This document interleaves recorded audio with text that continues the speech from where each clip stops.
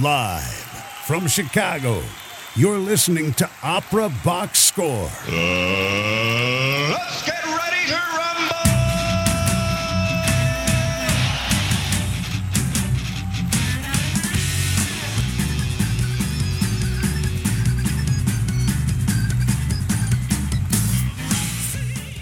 Welcome to Opera Box Score. Wherever you are, however you're listening, hey, thanks for joining us. I'm your host, George Cedarquist, joined this week by co-hosts Tobias Wright and Mathen Black.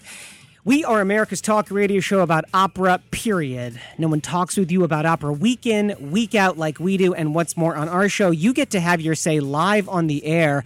Call us 847-866-WNUR. That's 847-866-9687. And you can also leave us a message, 224-2189-BOX. Again, 224-218-9269. Well, this week in our Chalk Talk segment, we discuss a number of recent opera productions that made significant cuts to their respective scores, causing some consternation among musicians, critics, and audiences alike. So, who decides to make cuts? What's their reasoning, and how much does it really matter? We'll tell you everything you need to know. Then, at the bottom of the hour, our infamous Opera Pop quiz returns. Tobias and Mathen will compete to identify opera arias, but not by listening to them being sung, but rather by listening to them played on the piano. I guarantee you this is not as easy as it sounds. Plus, we've got all your opera headlines in the 2-minute drill. So, let's do this. We are live, no edits, no filters. Kickoff is next. Keep it locked right here, right now.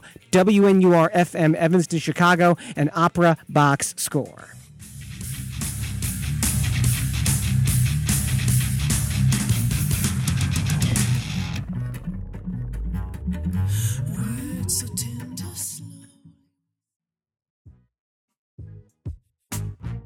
Opera class.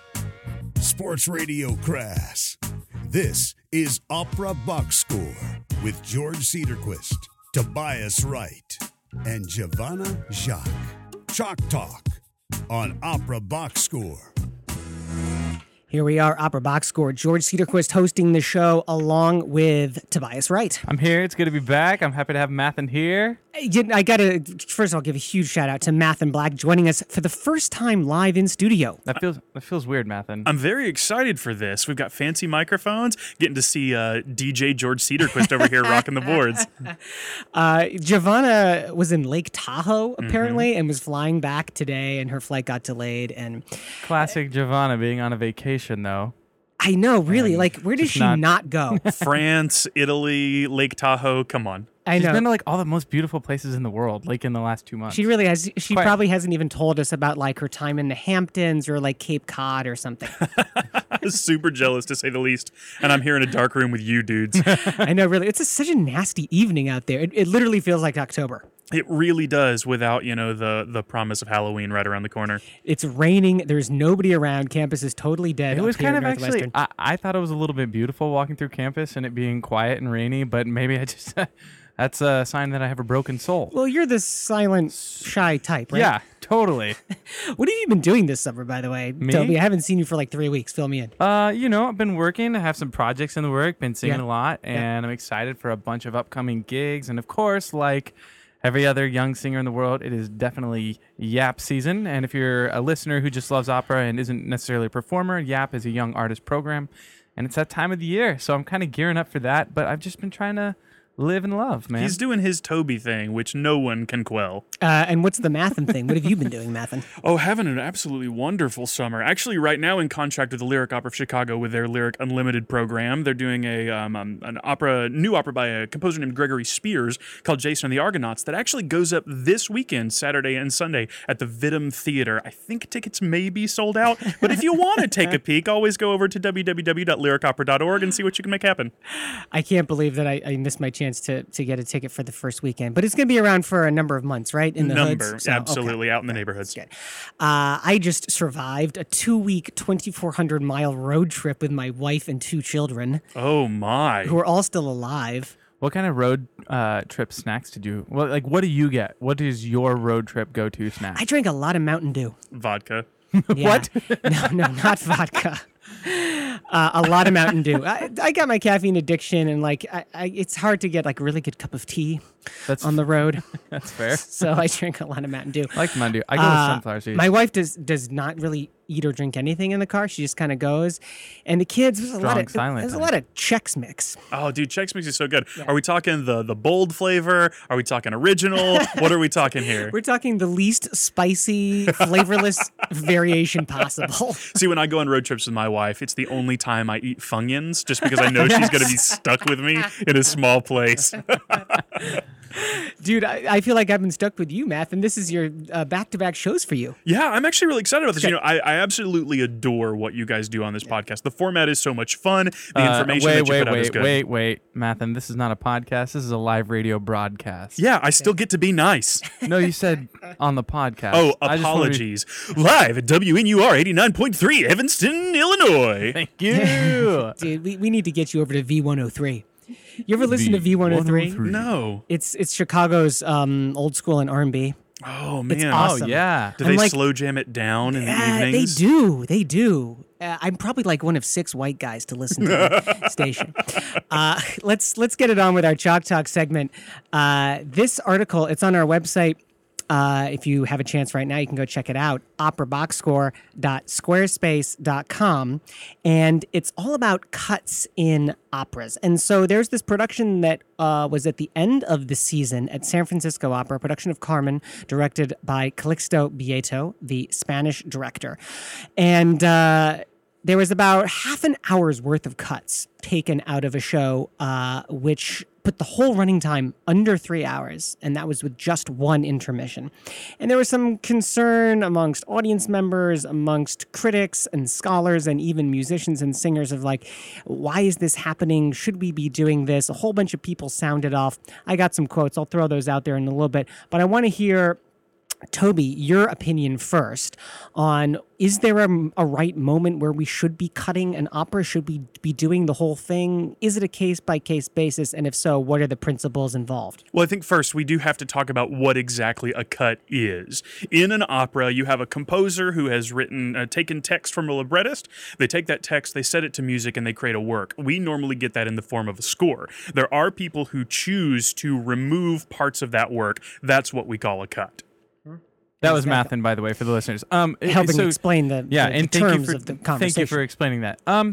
I really do think, for me, it is a case-by-case basis. So I don't think that it's right, and I don't think that it's wrong. I think, in the case of what the San Francisco Opera Company was trying to do there, I think they made the right decision for both their production and what their fans were clamoring for. The article, and I really encourage people to go read this, does make a great point, too, that there are other operas. Opera varies.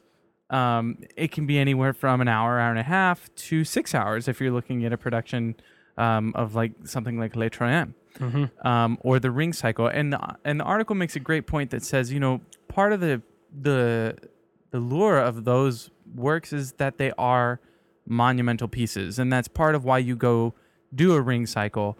That's part of the reason that only some of the best opera houses in the world can do something like Les Troyens, and we're so fortunate that we get to experience Les Troyens at the Lyric this year. And I don't think those deserve to be cut. I think those are kind of the things that we can keep. Now, with something like Carmen, if you're looking to do a new production and make it change the story a little bit, yes, cut it. If it's Mozart and it's Così fan tutte, yes, cut it. The plot doesn't make sense anyway. We might as well just get rid of it and make it enjoyable for some of us. Because, and there are opera purists.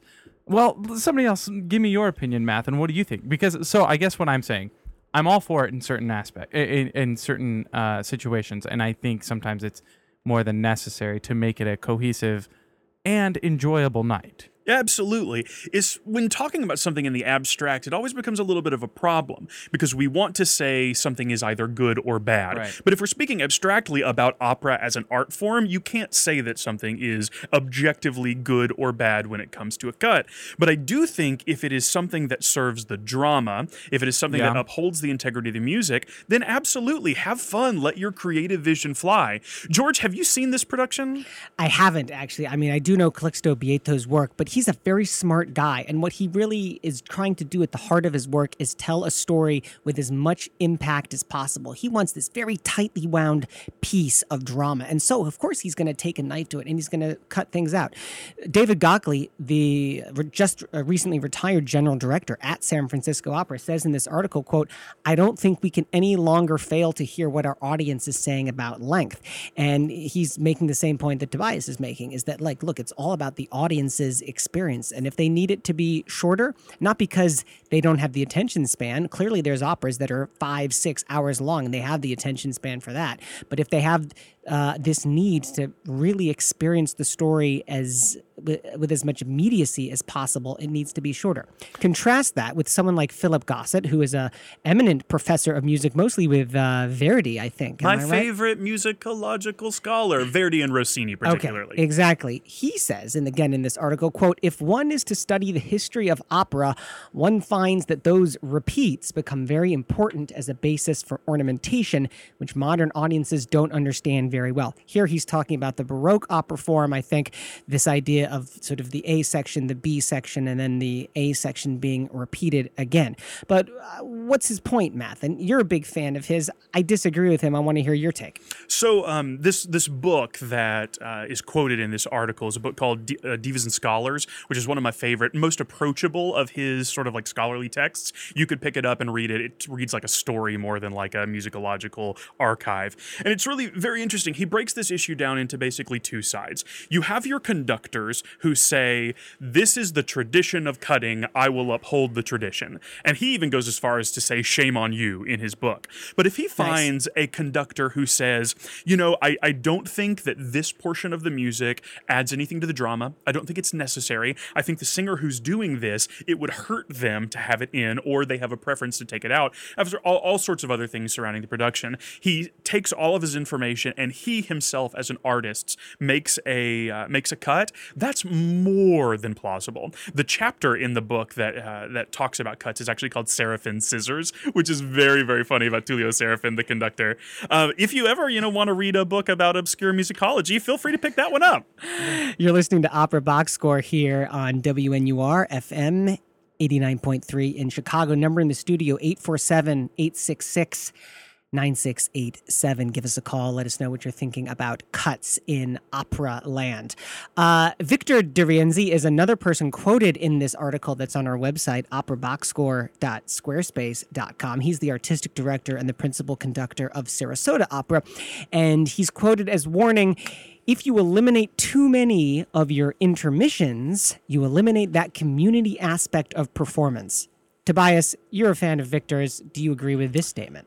And this is why I'm okay with what happens with cuts, be it that they happen or don't. And I have a tremendous amount of respect for Maestro de Rienzi. Obviously, he's been my boss. So I agree with a lot of what he said, and I would go work for him again.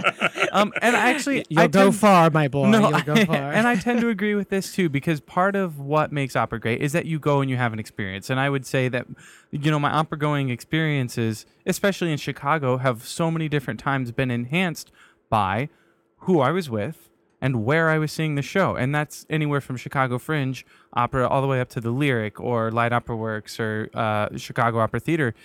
It's enhanced by who you're with and where you're seeing the show. And so if a cut affects the communal aspect, and I think in that specific instance, he's probably referencing getting rid of intermissions, then you can have a discussion there. But as far as it interrupting the flow of the drama, which, Matthew, I think is more your point, and the more I hear you talk about it, the more I think, that's really important too. Then I think it should be avoided. Toby, Maestro de Rienzi, and he and the staff and crew at Sarasota are known as being operatic conservatives in terms of how they run their rehearsals, what they value in terms of opera. Mm-hmm. Do you see them holding up the standards of like the old Italian come scritto inappropriately? Whoa, come scritto. I think I had that for lunch. What is that? Come scritto is when referencing the critical edition of a score, as scholars see as a critical edition, which is as most true to what the original pieces of paper that were touched by the composer said. And so come scritto literally is Italian for as written. And so the idea being that the drama, the staging, the orchestral marks are all exactly as, and with Sarasota's case, exactly as Verdi for them wrote it. And having worked there and really experienced that, and then done works that don't get performed and still doing them come scritto, there is a beauty in that as an artist. As an artist, I wholeheartedly fell in love with it. And I was like, this is awesome. This is opera in its purest form. And this is Aida uncut. Whole thing. You're going to be here till midnight, but man, it's going to be worth it at the end. And I love that. As an audience member, I don't know. Sometimes, I'm ready to get up and go. But let's be honest. No one wants to hear Ferrando's second aria. Nobody does. In Così fan tutte. And so I don't know. There is art. I loved the purest form as an artist. I will very much say that.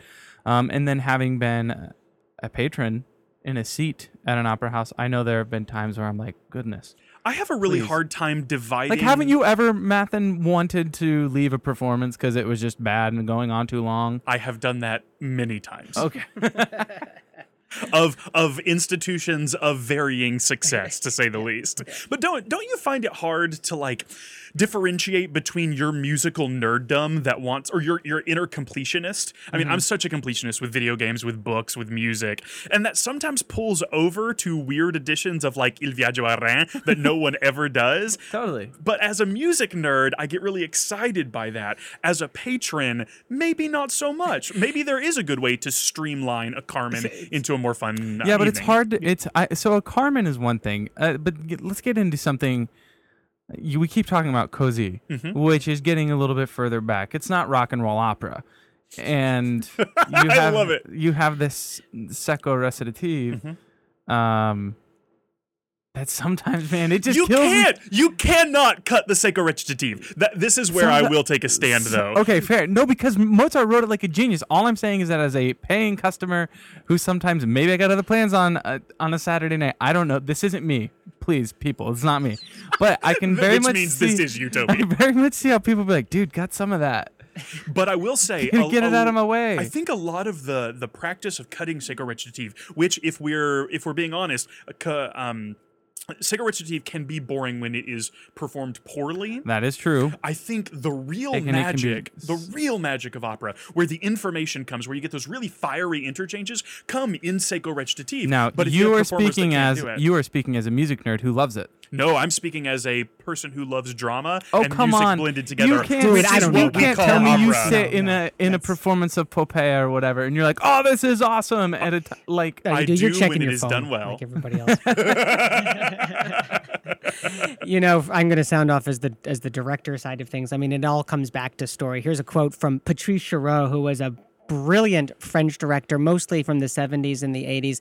And he was working on this production of Salome, I think it was, Richard Strauss. And he's talking to the conductor, and Chéreau says, look, let's cut some stuff and let's rearrange some of these scenes.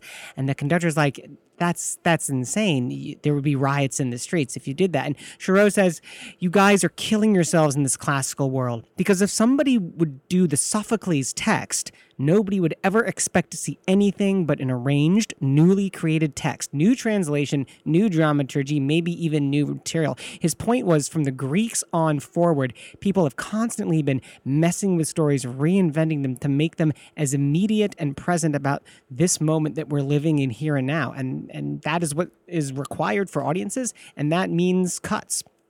Ooh, I wonder if there's a new way. But a cut is totally different than doing an update. He's not talking about updates. Right, and I want to say, but what he said I could see where that would veer off into somebody saying, oh, I need to make this, I need to make Rigoletto happen in Vegas. That's not the same as a cut. No, it's not, but he's purely talking about the text here. I think you've got the wrong end of the stick. Thanks, George. Math and final thought. I wonder if the conversation should not be, should we make cuts or should we not make cuts? I wonder if we could find a new way to update something like secco recitative, where you're getting a lot of information but in a boring way. If you could find a way to revitalize that, I don't know, maybe spoken dialogue in the language of the land where you are performing. Maybe there could be a whole new art form that we haven't even thought yet that could compel the dramatic aspects of this lovely music forward into the next few centuries. centuries. Let us know what you're thinking. 847-866-WNUR. That's 847-866-9687. On Twitter, we're at Opera Box Score. Time to take a short break. We're back with our pop quiz. And as I said in the intro, this is all piano adaptations, translations, and settings of opera arias. It's harder than you think. Stick around.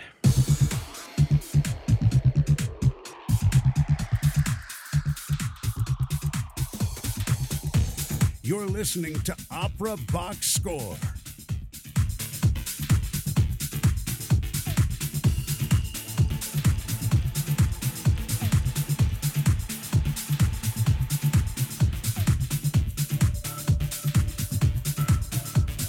More and more babies in America are being born dangerously early, so early their lives hang in the balance. Despite the best medical care, thousands don't get through the first month. Premature birth is growing at an alarming rate. It affects 1 in 8 babies. The March of Dimes funds research to give all babies a fighting chance. Help the March of Dimes stop the crisis of premature birth. For information or to help, go to marchofdimes.com. The baby we save may be your own. Did you know that the average age when kids start to use drugs is between 13 and 14? The good news is that kids who learn a lot about the risks of drugs from their parents are half as likely to use drugs. So you need to start talking. Not sure what to say? The Partnership for a Drug-Free America's Illinois affiliate, Prevention First, has free brochures, posters, and other materials for parents, teachers, and anyone who wants to keep our kids from using drugs. For help, go to prevention.org. A message from Prevention First and WNUR. 55% of candidates for statewide office report spending at least 1 out of every 4 of their waking hours raising money for their campaigns. 23% report spending more than half their time raising money. Public Campaign is a nonprofit, nonpartisan organization dedicated to sweeping reform that aims to dramatically reduce the role of special interest money in America's elections and the influence of big contributors in American politics. To learn more, visit www.publiccampaign.org. That's PUBLICAMPAIGN. This message brought to you by WNUR. Hey, George Cedarquist here, host of Opera Box Score. Whether you're allergic to opera or you're a devoted fan, our show is for you. We tackle the week's opera headlines and body slam them into a sports radio setup. The result? 60 minutes of play-by-play analysis, exclusive interviews, and scandalous opinions, plus the heroes, villains, and stats from this crazy art form that we love and love to complain about. Join us for Opera Box Score Monday nights at 9 on WNUR.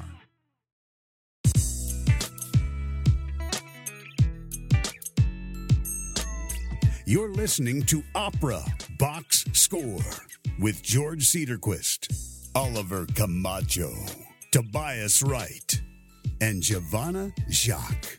Pop quiz. Oh, boy.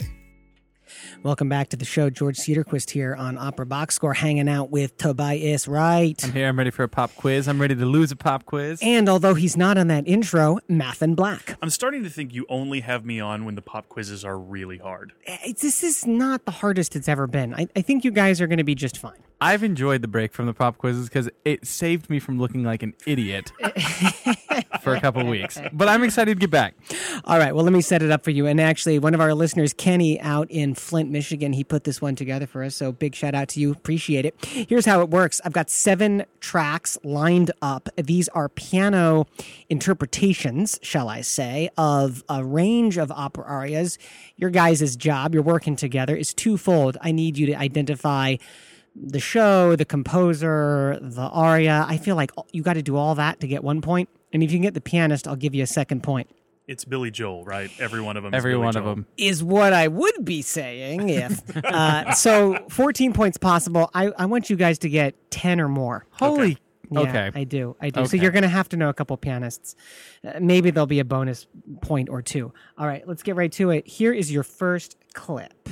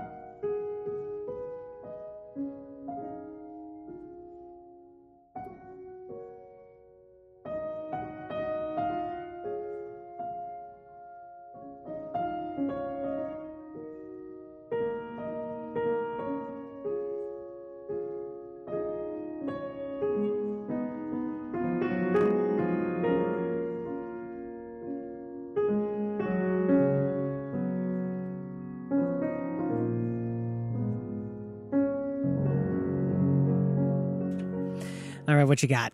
La Boheme. Mathen, would you like to add anything to the guess? It is. It's from La Boheme, but it sounds like a French composer doing a piano's description. You know, at first I thought it was Manon. You know, I did too. It sounds a little Massenet. It sounds really Chopin-y, though. Like Chopin went to Massenet and decided to write this from La Boheme. I'm so embarrassed for you right now. Is it Madame Butterfly? It is Madame Butterfly. Oh, no one likes that opera anyway. Sorry. Un Bel Dé. It was right? Un Bel Dé. Yeah. We're both men. We don't pay attention to soprano You knew arias. that, though. You knew that. So I'm going to give it to you. Yeah. No, it was really weird, though. It started out at the beginning with the... Yeah, okay. So, no, It that started was in a Un Bel weird Dé. spot. Yeah. I give you that. John Bayliss, the pianist, there was no way you were No going to way. know that. Fun fact, that album, the Puccini album, Arias for Piano, was the top of the classical music charts for 18 weeks Really? in 1993. Wow. I mean, it was beautiful. Ah, crap, though. is the pianist Can't also the believe we composer? did that. Yes, the I'm the upset. pianist also did the arrangement. But he feels real proud of himself. Okay, so you got 1 point on that just by the hairs of your chinny chin chin, or the beard, I should say, if I'm in Mathen's case. All right, here's your second My clever. beard's just chopped liver over here in the corner of the Dude, studio. You have a bad beard. It's not my fault. Whoa! This escalated quickly. Your beard, Toby, is like very closely trimmed, but Mathen's working on like the big I'm beard. over- substantial. Aren't you hot though, dude? Like, aren't you No, really it's hot with that lovely. beard? Oh, I can't believe it was All right. It was Un Bel Dé. I feel like an idiot. My master's degree has been revoked. It has. Yes, we're gonna burn it in the alley after the show.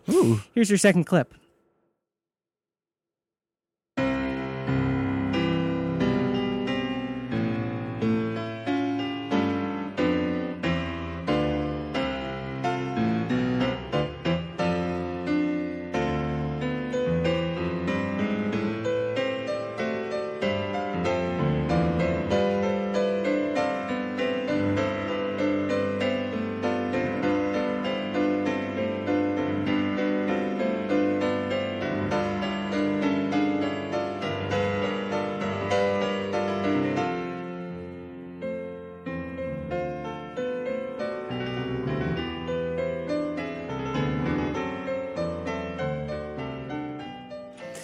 All right. It's pretty heavy listening. Mathen, Tobias. I Thoughts? call so much shenanigans on this. I have no idea what this is. I really don't know. Okay, this is. I'll give you a huge hint. Okay. It's one of the few Wagner operas I haven't seen. Parsifal? No, we talked about this. Yeah, we did talk about this on. It's, another Oh, show. it's Lohengrin. Meistersinger. Yeah, it's Meistersinger. It's the Act But One prelude. Let's be really honest. Here's why that's hard. Okay. What instruments is a piano replacing there? Well, I mean, obviously, brass the and stuff. full orchestra. Okay, but though, even we just should that- play it again. And That's just the heaviness of those chords, those blocky chords. I mean, doesn't that sound like Wagner to you? No. Not on a piano. Really? But Well, okay, no, it probably does sound like it on the piano if you're more familiar with the piece. And I've never seen Meistersinger either. yeah. Wow, I like actually this one. Kenny, thank you. I'm enjoying this. Now, I the- can't You're believe embarrassing me, but in a very positive Yeah. way. Now the pianist on this one, this is one of the few pianists that you might know. It's a big name pianist. He it's was Elton John. He was a. Hold on. I wish he was a weird guy. This pianist was a very weird guy. He's from Canada. Does that help you at all? Is there a school? His first and last Named name after start him? with the same letter. Glenn Gould. Yes, Glenn Gould. Okay, so Nailed you're, it. you're There's a school there.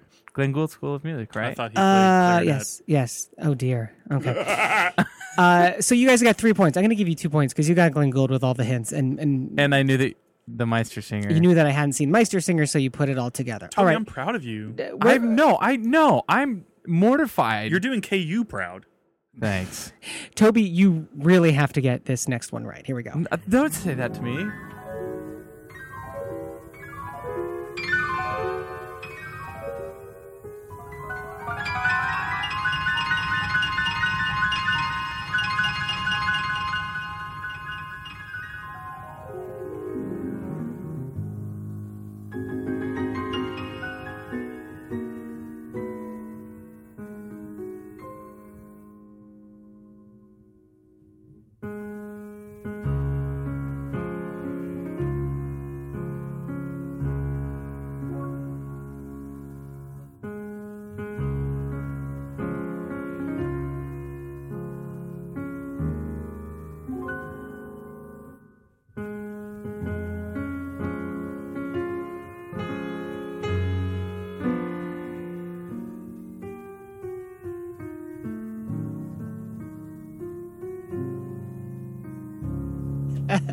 The boys are singing along in the back.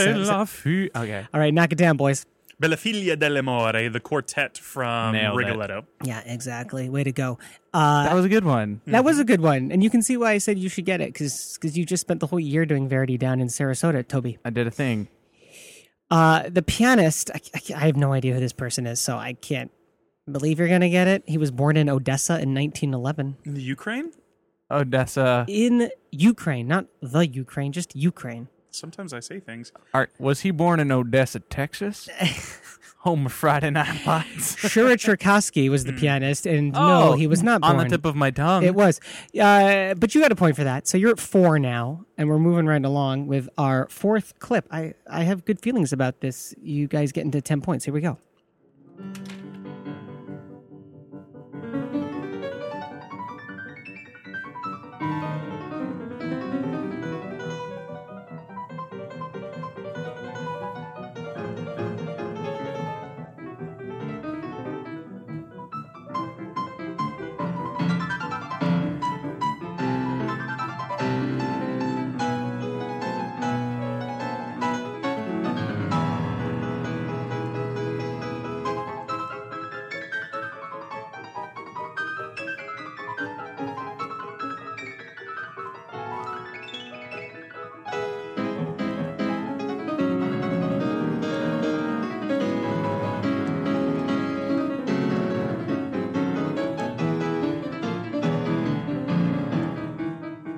Nathan's getting hot and bothered over here on my left. You must know what it is, buddy. Yeah, this is Carmen. Bizet's Carmen. It's the trio between Carmen and the two girls. Yeah. Is it the gypsy song? Yeah.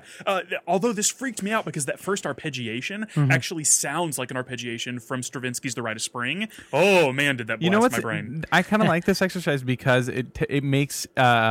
I don't know how to say this. It puts all of the operas on a level playing field with the same instrumentation. Good point. Very good point. It's a really interesting way to go about listening. I'm enjoying it. What's interesting, too, is that, like, as an audience member, you go to the opera and you hear that full orchestra play, but as the director, you're hanging out in the rehearsal room for 3 weeks, 4 weeks, and what you're hearing of that score is just the piano. Yeah. Right. And man, when you get into the orchestra with the orchestra for the first time, it's like you're on drugs. Like your whole it horizon changes black is and white to expanded. color. It changes the Black and entire white to scope color. of it. Exactly. All right, so you guys are up to 5 points now. Out of a total. Although I didn't give you a chance to guess the pianist on that Carmen excerpt. This is one of the other like truly well-known pianists. Yeah. If you have a name, you could throw it out. This is Benjamin J. Folds. Christopher O'Reilly. It's Vladimir Horowitz. actually, okay. Please tell me that you've heard of him. Yes. Good. Okay. Phew. So no point there, unfortunately, but we got 3 more clips to Do go. you think there's a radio show about only piano? I'm sure there is. Piano jazz. There's probably like 5 radio shows about But piano. like where they... Oh, God, there's so many smart people. R.I.P. Marion McPartland. Here we go. Clip number 5.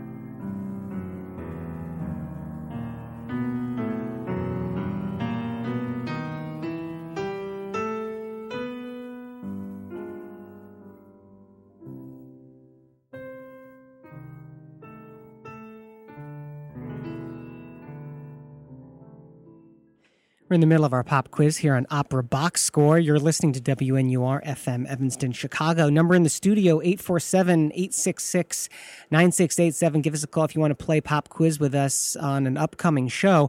That's our 5th clip. The boys have got 5 points, Tobias and Math, and they're looking for another 5 with just 2 more clips to go after this one. What do you got, guys, on this last clip here? This is so hard. This is really tough. Determining what's actual melodic material Yeah. and what's ancillary material Yeah. is very difficult. I have to say something. Go ahead. I'm not sure of the piece, but may I take a stab at who did the transcription? You can. Okay, so in my opinion, that sounded different than all the other ones. Yeah. Just from a color and richness sound. I would say that was probably transcribed by Liszt. I think so as and well. part of the reason being, if you listen, Liszt, his Schubert transcriptions are amazing. I don't know what this particular piece was, but I would have to say that was Liszt. It was Liszt. That was Boom! That was pretty impressive. I get my master's degree back. You do. I'm so glad that I haven't burnt it yet. Getting this piece would be very, very difficult. May I ask a question? Yeah, not ask a yeah, question? yeah, yeah. I would ponder a guess. Yeah. I think because we know it's Liszt, I think it is Faust. Ooh, I it's like not. that It's guess. not Faust. No, No. it's by Bellini. Is it Norma? It is Norma. Yes. I couldn't tell you which act. I don't know though. what material that is. Yeah, Well- I'm not sure either. Well, it's really sad. So she's probably burning her children on a pyre. Yeah, well, I'm gonna that give you a hard. point though for the list thing. I thought that was pretty impressive. Thank you. Great job, Toby. These last two are both 20th century. I'll throw that out there right now. Okay. See what you can make of clip number 6.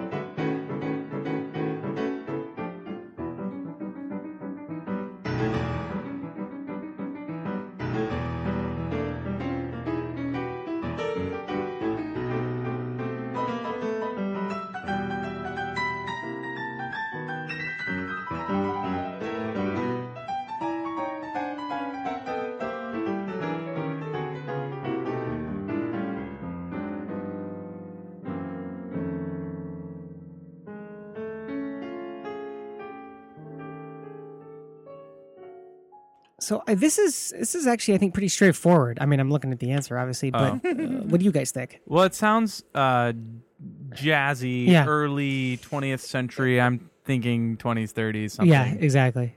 It makes us think, Like a if someone in Gershwin. this style makes us think of Gershwin, or it also makes us think of some of the things that Leonard Bernstein did. Yes. But I'm thinking probably, if it's not contrasting with the jazz elements, it's probably Porgy and Bess.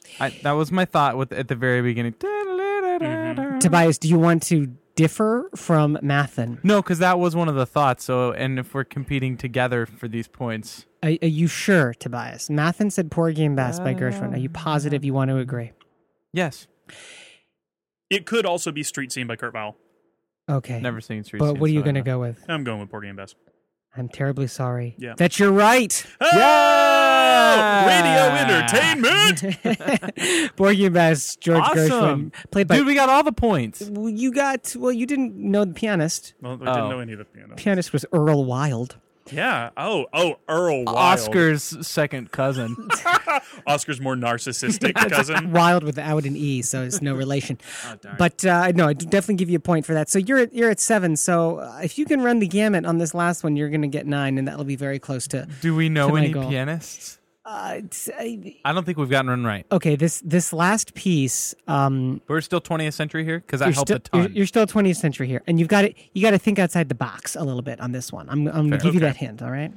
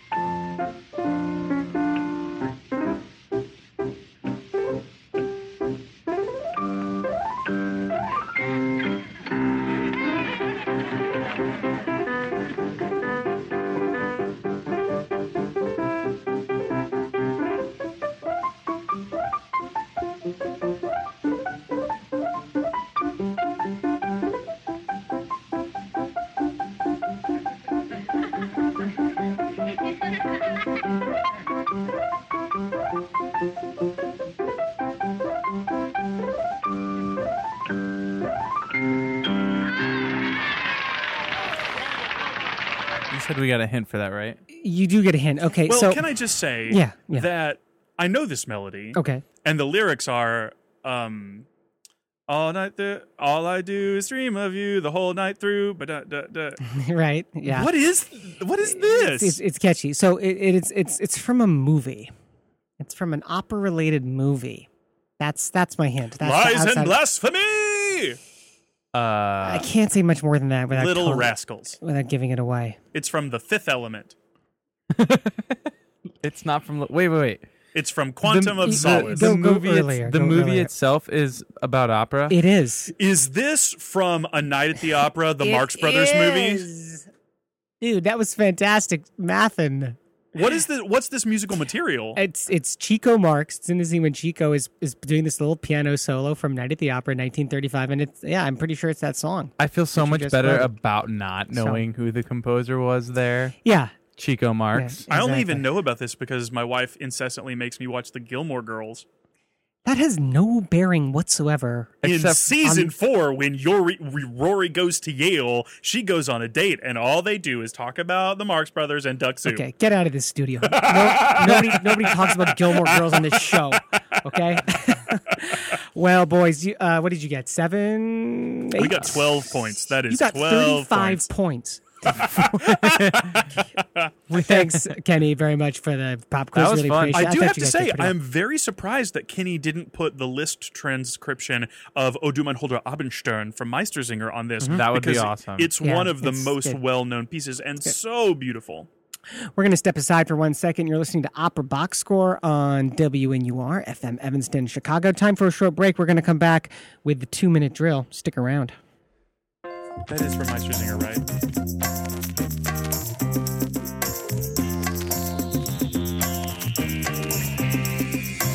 You're listening to Opera Box Score.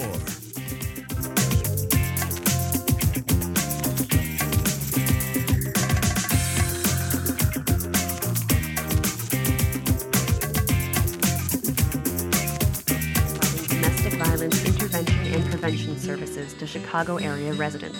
Its 5 programs include a 24-hour crisis line, residential services, children's program, community resource services, and domestic violence prevention and education program. Rainbow House has sites in the Lawndale, Little Village, and Morgan Park areas of Chicago.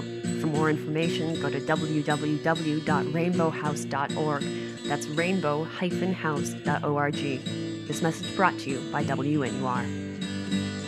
3 tours driving Humvees in Afghanistan. 12 years flying choppers. When my sister came back from her last tour in Afghanistan, she didn't want to talk about it, but she knew I was there to listen. Sometimes my husband still has difficult memories. They can be overwhelming. With the Veterans Crisis Line, I know where to turn when we need support. I made the call and got support for my sister. The Veterans Crisis Line is here for all veterans and their loved ones. Call 1-800-273-8255 and press 1. My name is Sue Smith.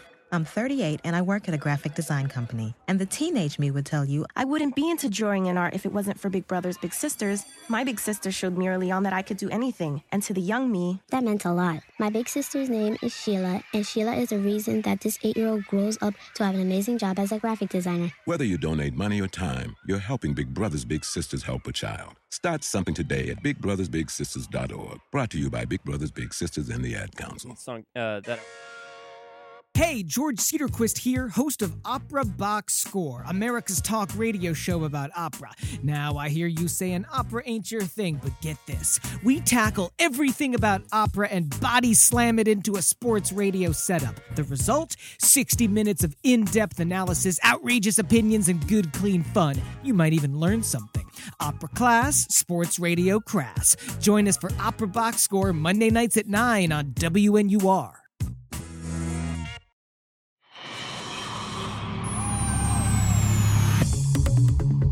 This just in, the 2-minute drill.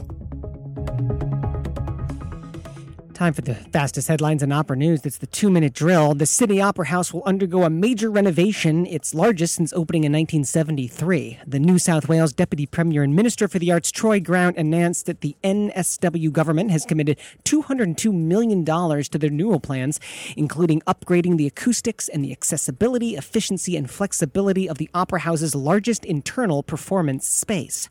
Stefan Herheim's acclaimed staging of Wagner's Die Meistersinger von Nürnberg, which wowed audiences at the Salzburg Festival in 2013, was headed to the Metropolitan Opera, but it won't fit the Met stage. And what's more, the Norwegian director, who's 46, has broken up with his set designer, creating further snags, and the Met will now borrow Harry Kupfer's production from Zurich. Russian soprano Anna Netrebko once said she would never sing at the Bayreuth Festival as she found the German language too difficult, but artistic director Katharina Wagner has now issued a statement saying, "We're still talking to her about the possibility of future collaboration." Thomas Addis' new opera, The Exterminating Angel, which is based on Louis Buñuel's 1962 film of the same name, has premiered at the Salzburg Festival to rave reviews. Addis is also known for his opera Powder Her Face. Patrice Munzel has died at the age of 91. She was the Met's youngest ever debutante when in 1943, at the age of 17, she sang her first role, and she went on to become a house fixture as Adele in Die Fledermaus by Strauss. Director Kay Walker Castaldo has died of a brain tumor at age 67. She was a regular director around the USA and was also an associate professor at the University of Michigan. Lastly, an omission from an earlier version of the segment in a past week, pianist and conductor Lloyd Ariola died last month at age 43. Raised in San Francisco, Lloyd received his doctorate of musical arts in piano from Juilliard in 2002, and he was the first person of Filipino descent to receive his doctoral degree from that institution. That's the 2-minute drill. So, boys, welcome back to the show. Opera Box Score here. George Cedarquist along with Tobias Wright. I'm here, and I just want to, really quick before we get into our discussion about the 2-minute drill, say thank you to our friend Kenny for sending in that quiz. That was a lot of fun. I enjoyed it. Also on the show, Mathin Black. A pleasure to be here as always. You will not have more fun on live radio about opera than with these gentlemen. That's a very small... Hey, take the title, George. There are dozens of us. Let's have our title. So that's the 2-minute drill. Who wants to go first? I would love to. I would love to go first. Go ahead, Toby. No, I'm just kidding. You're the guest. Guest first. Nothing. I'm so excited about this new Thomas Addis opera. I heard about this the other day and can't wait to get my hands on a copy of the score or recording. I love Thomas Addis, the way he breaks tonality and rhythm and is messing with our modern conceptions while still really holding tightly to dramatic impetus is exactly what I think opera needs today. Not only was Powder Her Face very controversial and cool, but his production of Shakespeare's The Tempest is phenomenal. You can actually find a recording that the Met did live in HD with Alex Schrader, with Isabella Leonard, with Simon Keenlyside, and it is so very good. I really hope that it comes to the U.S. at some point. It was reviewed in the L.A. Times and the New York Times as well. Strange fact that I just read is that Stephen Sondheim's next musical is also an adaptation of The Exterminating Angel, the Louis Buñuel film. Isn't that weird? Wow. That is kind of crazy. Kind of an odd coincidence, I guess. Tobias, what are you thinking? I think the updates to the Sydney Opera House, I think that's pretty great. Especially, it's an old building. It's a super famous building. I think it's way past due to be a flagship opera house for an entire nation, and to be as acoustically incorrect as it was. So I think that's awesome. I think that's exciting because that shows that there's a commitment to putting forth the best possible product to bring people to our art form, and I think that's fantastic. I didn't give you this stat in the 2-minute drill, but so they're spending $200 million. Yeah, and I'd read that previously this week. And the amount of money that apparently the Sydney Opera House generates for New South Wales, which is the territory, I guess, in Australia, it generates almost $800 million. Isn't that incredible? That is insane. I mean, it's a Those landmark. numbers are it's insane. a national landmark. It is. It's very interesting that probably the most famous and recognizable opera house in the entire world is not a fixture in terms of being a theater. So it's going to be very cool to see if this boosts it into the world stage performance-wise. You hope that it will, because it's a huge investment that they're making. Also, if you're in Chicago and go to the Legoland downtown at Water Tower Place, they have a huge Sydney Opera House And a set. Death Star, so you can pick whichever one you want. You pick your Opera House or the Death Star, but Dude, whatever. let me just tell you that my son Ben wants the Sydney Opera House Lego set, and it's $400. And I know how much. He's not getting it. All right, let's make a deal. I'll pitch in for it for his Christmas present, only if I get to come over and help him build it. That's a very slippery slope. Will you to buy go me down. the Millennium Falcon? I'm not buying no Millennium Falcons, no Death Stars, no Ewok villages. You will have no Christmas. Let me just say about this Stefan Herheim article that popped up in the 2-minute drill. So he did this production of Meistersinger, and I've seen the photos of it. First of all, Herheim is a fabulous director, 46 years old. I would love his career. He is so imaginative. He's such a great thinker. I've seen his work before. This production, go do yourself a favor, go find the photos online. And what a tragedy that he and the Met could not work it out. The show is supposed to be at the Met in 2019, and I guess I can't blame him. I mean, you designed this piece, and the theater in Salzburg for the Salzburg Festival, it is an odd shape. It's like very, very wide. The Met is actually very, very tall, right, and rather narrow. And if you're him, you're going to be like, no, I'm not changing the design. I'm not messing with the perspective of this piece just to squeeze it into the Met. I'm sorry. Now he's got these problems with his set designer, and they're on the rocks. So I can't explain, but we're the losers. That's all I can say now, is that we're the losers, that we're not going to get to see this show.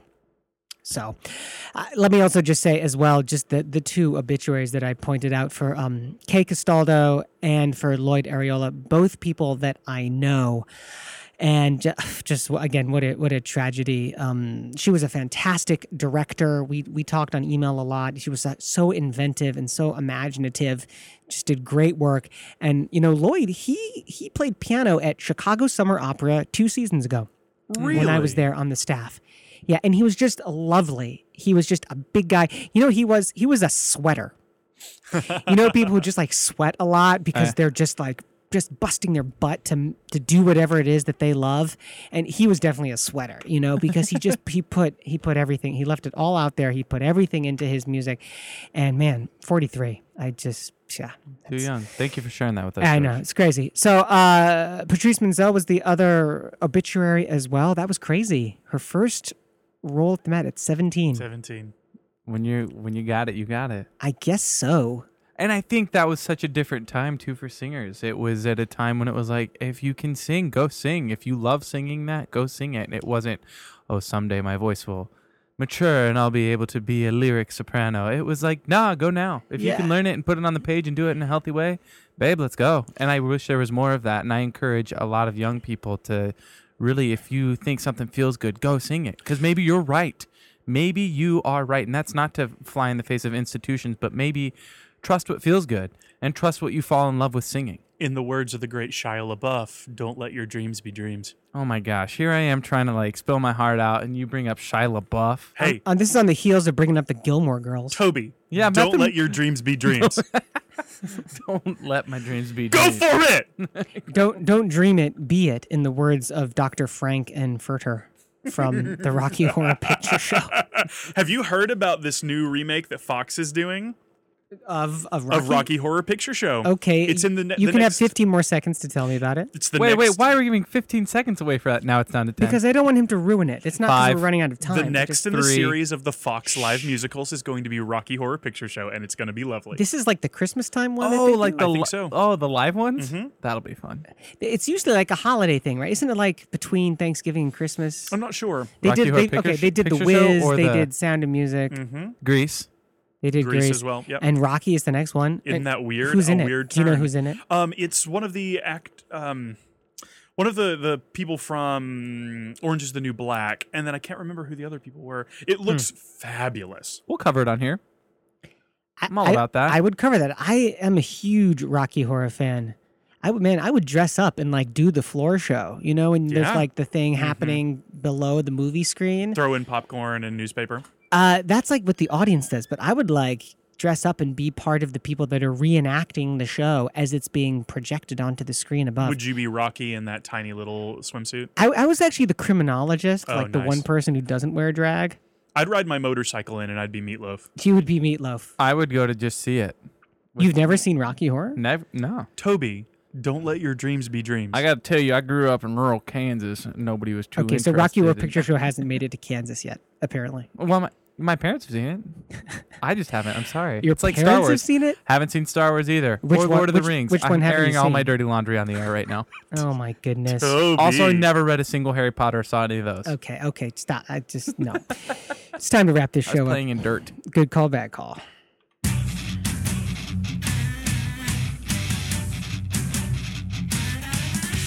Good call, bad call on Opera Box Score.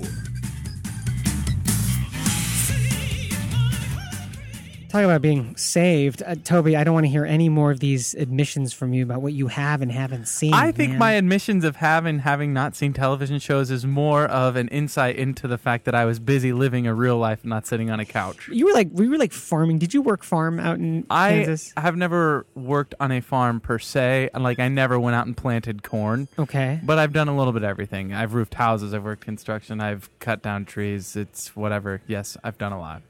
Math and But Black. no, I'm not a farmer. Like, Do math you and- have a good call or a bad call? Yeah, absolutely. What you got?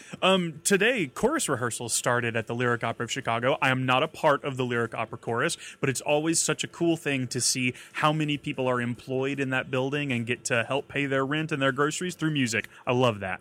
Very, very good call. Tobias Wright.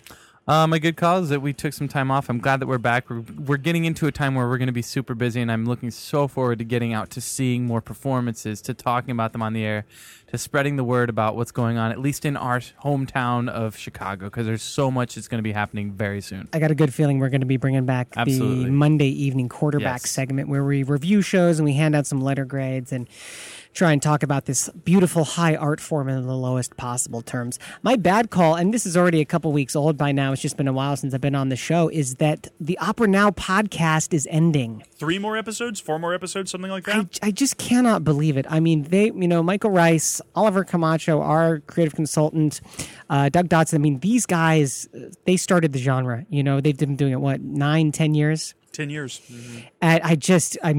I was only started listening in the last year or so and have been totally captivated by it. So just totally bummed out that they are hanging up those headphones. Excited for them to move on, but man, we're going to miss them. That's it for tonight's show. Our announcer is Norm Waddell. Visit Norm on the web at voxershorts.com. That's VOXERSHORTS.com. For WNUR, our programming director is Nick Anderson, and the general manager is Brock Stussy. Our theme song is Vodka Inferno, written and performed by the Diablo Swing Orchestra. You can follow us on Facebook and Twitter by searching for Opera Box Score. Be sure to like our Facebook page, and if you know people who would enjoy our show, help us spread the word, share our posts. On our website, operaboxscore.squarespace.com, you can stream archived episodes and learn more about our team, and you can always email us at operaboxscore@gmail.com. You can also subscribe to the podcast version of our show on iTunes, SoundCloud, and Stitcher. Leave a review and let us know what you want to hear more of on our show. We're back live on Monday, 22nd of August at 9 p.m. Central when we go inside the huddle and interview a unique mystery guest that you won't want to miss. The creative consultant for Opera Box Score is Oliver Camacho. Special thanks to Math and Black for joining us on the air at the last minute. For Tobias Wright, I'm George Cedarquist, asking you to continue the conversation about opera at your summer cottage. Street Beat is up next. You're listening to WNUR FM Evanston, Chicago, Chicago's Sound Experiment.